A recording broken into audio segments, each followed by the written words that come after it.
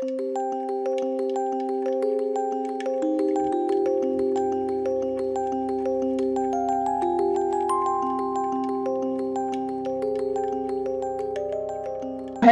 and welcome everyone to today's episode of Celestia on Air Deciphering STEM, the official podcast of said Celestia, which is the astronomy, astrophysics, and space tech club of BITS Goa.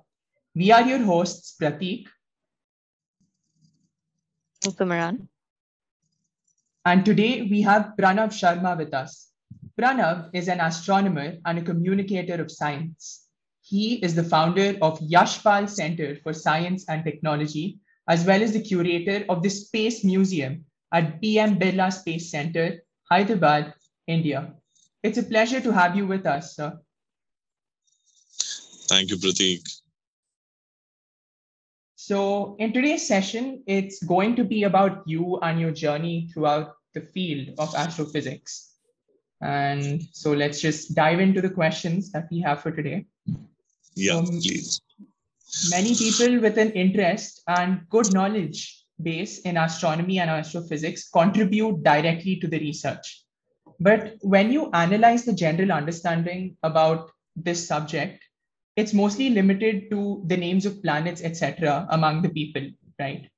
And sometimes people even end up confusing astrology and stuff like that with astronomy. So, research papers, despite being very informative, aren't a good way of conveying knowledge to the general masses. However, through museums and science centers, you directly reach out to the people and educate them. So, my question to you is what fueled you to undertake such noble ventures at such a young age, apart from your contributions in the research world? What is the use of science if we're not able to make our fellows understand it? So I think I would fairly give the credit to the mentors that I've had as a child, be it Yashpal, be it Biman Basu, Ratnashri, or other people that I interacted with, I met with. They were nice influences actually. So I saw these great scientists who were doing good work in their research areas, but at the same time, they were making people understand science, and I think that is also very fundamental to the Indian nationhood. If we look at, we have enshrined the necessity of a scientific temper, the inquiry, the ideas of reform in our constitution. Our country was imagined as a scientific country. So I think that is where I think I began teaching science. I mean, it's truly great that you chose to educate people like us who are also interested rather than only contributing to research.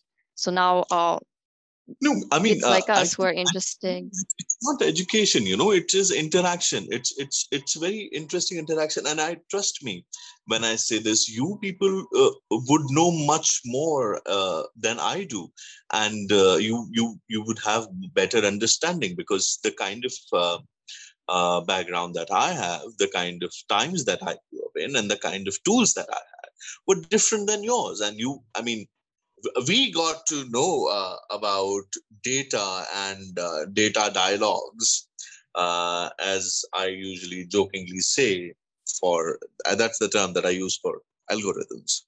So we got to know it much later, and I think you guys were doing it in school, so you like far more competent and there's certainly a generational gap. I mean, there's no denying that. I just hope that we can make use of it and develop it further. well, So I have hope. let's So, yeah. So let's dive into a rather interesting topic. What are uh-huh. your thoughts on the birth and death in the universe? Oh, that's interesting. Birth and death are the essential elements of the universe. They are the necessary conditions. Let's look at let's look at it a little philosophically. For me and you to have this conversation, first you have to exist. Then the environment has to exist for you to exist.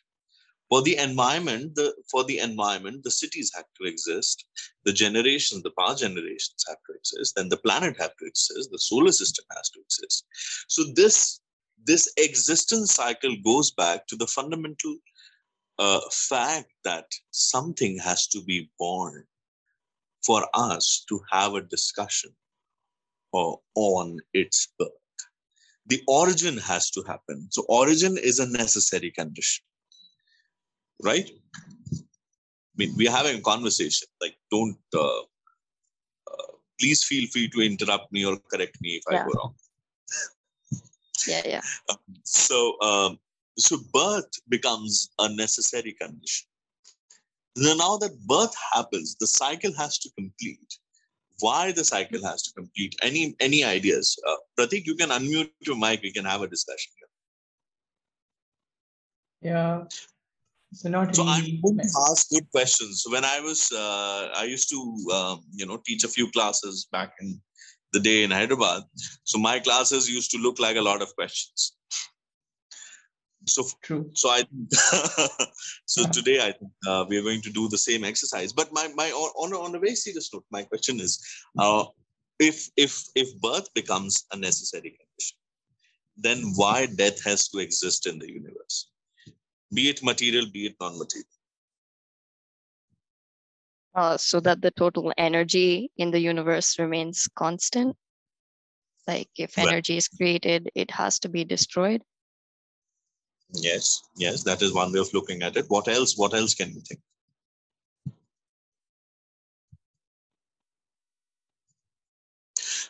Look at it this way. What is the law of entropy?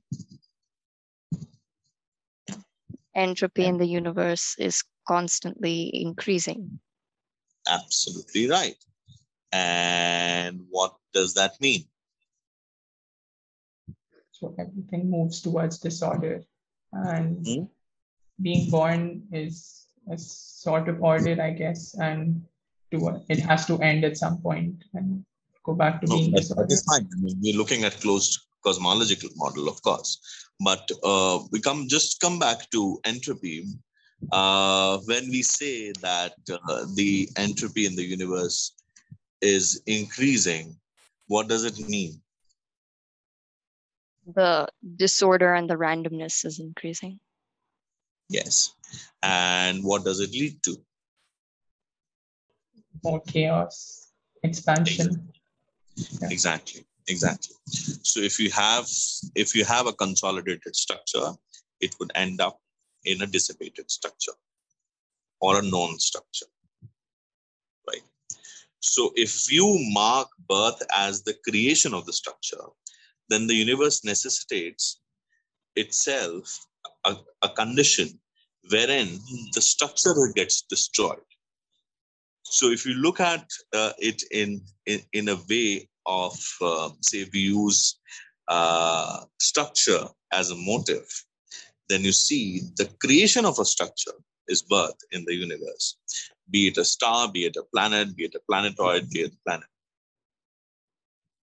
As well, it a galaxy or any large-scale structure formation. And when you see these structures dissipating, when you see these structures become non-structures, then the death happens. For example, the creation of a star is basically gravitational collapse of the of matter. The interstellar medium, the gas, the molecular clouds, and they come together. They form a colloid, and then there is a gravitational collapse. When collapse happens, the heat increases. There's a nuclear fusion which starts. It starts spinning about its own axis. It starts clearing the disk in which it's formed. It creates a star system by itself. Then it exists in a certain area in the universe, the birth of a star. And when that start, and then, so this is a creation of system, a creation of structure. becomes the birth of the star or the birth of the solar system. And when you see that star, the envelope starts increasing. There's an internal pressure. Then the star expands. For example, you look at, say, a typical main sequence star or a normal star that we see in the universe. Then what you see is you see that it expands, and then perhaps it explodes into a non-structure, which is different from the previous structure. So you call that a death of star. And then you have, the remnants. The remnants can be, the neutron stars, the dwarfs, the black holes. They are the remnants. The remnants are basically different structures than you have previously, or a non-structure. Or a non-structure, you can call it a nebula. It's still a structure, but a non-structure in comparison to the star structure that you had previously. Am I making sense? Yes, sir. Actually, we just had a session about the birth and death of stars yesterday. So this is like a really good refresh. Yeah, I I mean, think that was my thoughts. yeah. I look at birth and death of the universe in terms of structures, and that also helps me understand the universe a little better, if not smarter, but yes, certainly a little better, in a sense that I look at these structures as motifs, and I see how these motifs evolve eventually. For example, when you look at the birth of the universe, you have a really hot, dense plasma, and then you have the creation of the first stars. The first stars, they form a system, then they form the first galaxies. The first galaxies form first galactic structures, then the black holes are formed eventually. And then you see these black holes evolving in the disk of the galactic structure. They assimilating at the center of the galaxy, forming something of the order of 10 to the power 7 to much larger solar masses called the supermassive black hole. So all of that is structure evolution. And then you see the devolution of these structures when you see the death of stars. For example, in the same plane wherein a star is being born, a star collapses, or there's no ignition, so there's a deformed star called the brown dwarf, or they collapse further and they go into that trap of collapsing, and they form what we call a black hole. So it's also a structure evolution. So, speaking of black holes, your major area of study includes black hole binaries. Now, what Yeah, got you interested in them, and how did you pick that up as your field of study? it's a very interesting story. That's a really, really interesting story. So I met my professor and collaborator, Shantanu Basu, at a FICCI higher education meeting in 2012 in New Delhi. How we became friends, that's a very interesting story. We were looking for an auto for him to reach CR Park. And we were walking on Lodi Road and talking about his research, because I had read his work on brown dwarfs. I was in college that time. So then we kept in touch. I got a position with him in 2015. I went to London, Ontario to work with him. First day, I reach, and I quote what Shantanu said. He said, and I had no first-hand experience in research. I had been reading a lot, but if you look at the, formal research background, I didn't have it. So after the first group meeting, I asked, what do you want me to look into? He says, think of yourself as an explorer in a library. So you are in a library, you are looking for one statement, which is beautiful. That makes sense, very poetic. Doesn't sound like very scientific, but I think I can do with that. So what I was working on that time was something called a hot Jupiter problem. So a hot Jupiter problem is basically you see these. When the star is formed, you see gaseous planets form at a certain distance. So in closer in the disk, you have the terrestrial planets, and farther in the disk you have gaseous planets. Uh, and what you see in certain star systems is these Jupiter-sized planets in orbits very close to the star. For example, imagine you have a star structure. We have 2 to 3 Jupiter-like planets in the orbits of, say, Mercury, Earth, and Jupiter. We're working on that. So there's something called a Lidov-Kozai mechanism by which they get into a certain orbit, which is, I mean, you've read it already. I mean, it's the technical name for it. It's classic three-body problem. It's a very Newtonian three-body problem. So I mean, then we had this meeting, and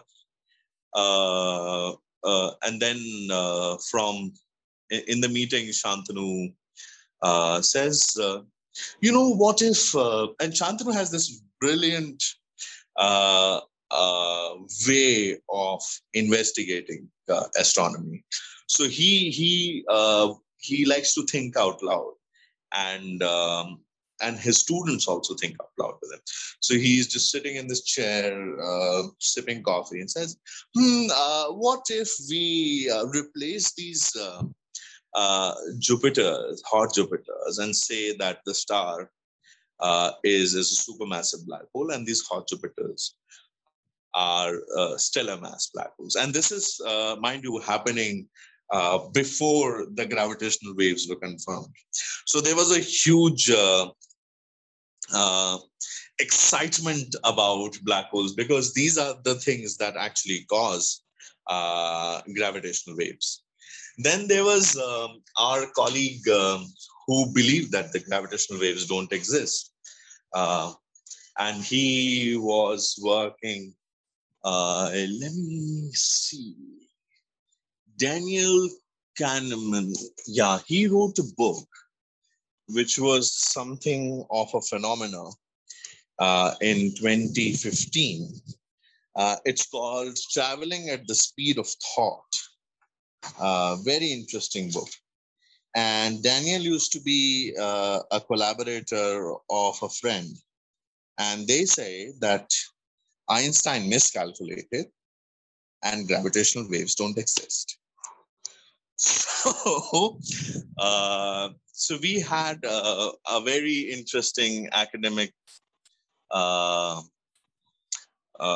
would not call it a fight, but I would certainly call it a dialogue, which led to some very interestingly heated arguments and a game of ping pong.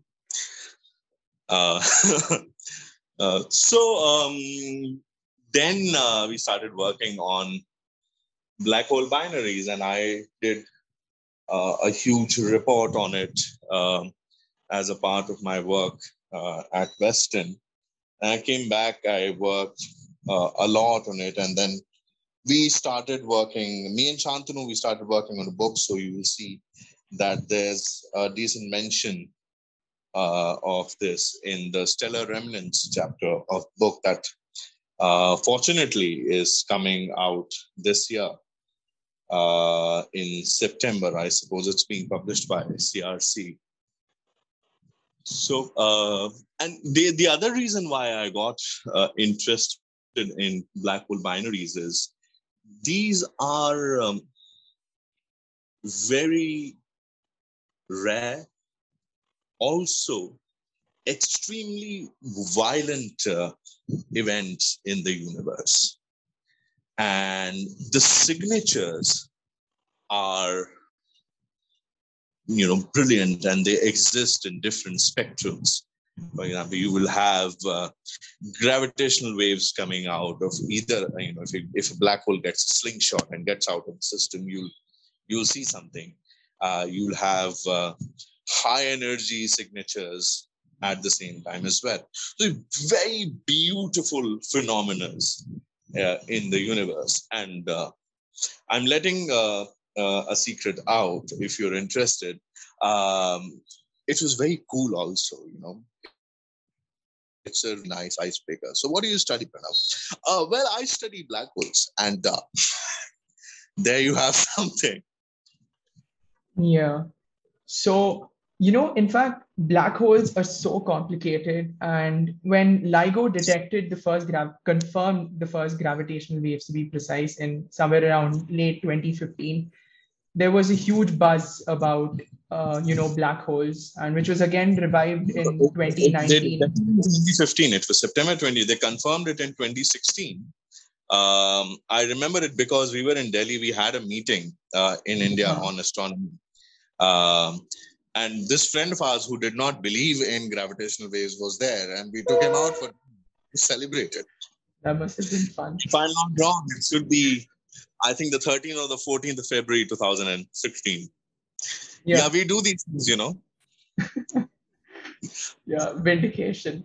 So, and as you mentioned, that you were working on a book, which is an interesting fact. So, Pranav is currently working on a book called Into the World of Neutrinos, which is in preparation as we speak. So, I'd like to ask you, is there anything specific that you'd like to mention about it? And what should a reader expect from it? Into the universe, into the world of neutrinos is another very interesting book. So when I finished working with this book, it's a textbook on astronomy that me and Shantanu wrote. It is very wide.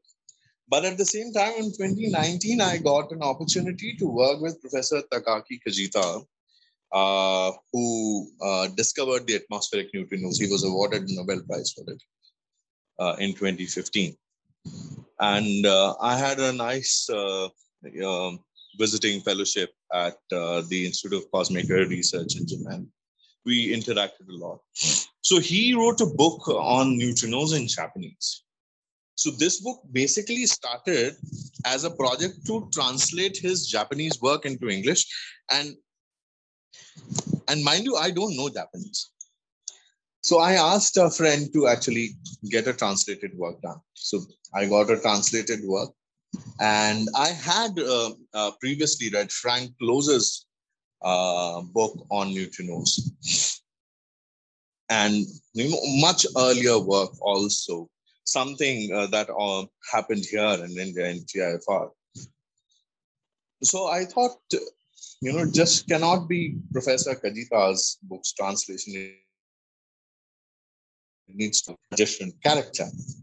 So we had a discussion. So I started adding some very interesting structures to the book.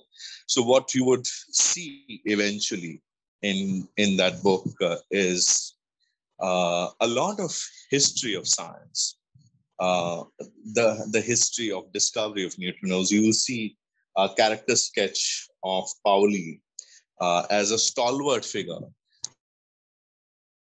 but also I'm very insecure about his results and his ideas. And at the same time, you will see the development of different experiments, different ideas. So it's a very interesting amalgamation, if I may say so, of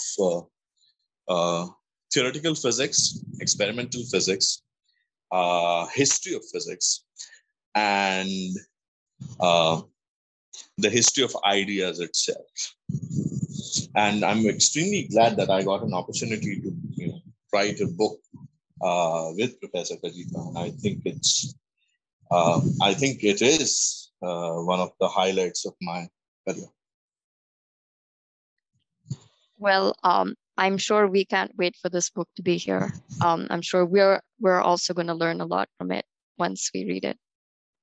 So we got to know that you had plans regarding 4 science museums in Odisha, Maharashtra, and in Telangana as well.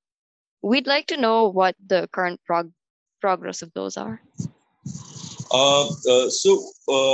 Odisha, it's in plan. It's going slow, but I'm sure that it will happen. Telangana, we are planning to do a museum of future, for which we had a very strong interest from the central government and from the cultural secretary himself, which is good. Mr. Prashant Lahoti is in charge of the project. So we are planning to make a good museum of future in Hyderabad. Also in Ratnagiri, the museum, it's a science museum, but it would be curated in a very different, with a very different idea, wherein instead of focusing on the facts, in Ratnagiri we are focusing on the narrative.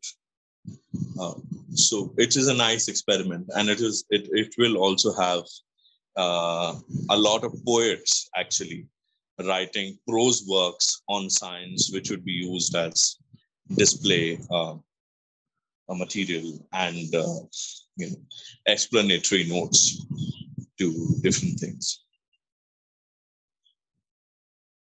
I mean, I personally love science museums so much. It used to be my favorite field trip in school, so I'm genuinely excited for this. I can't wait.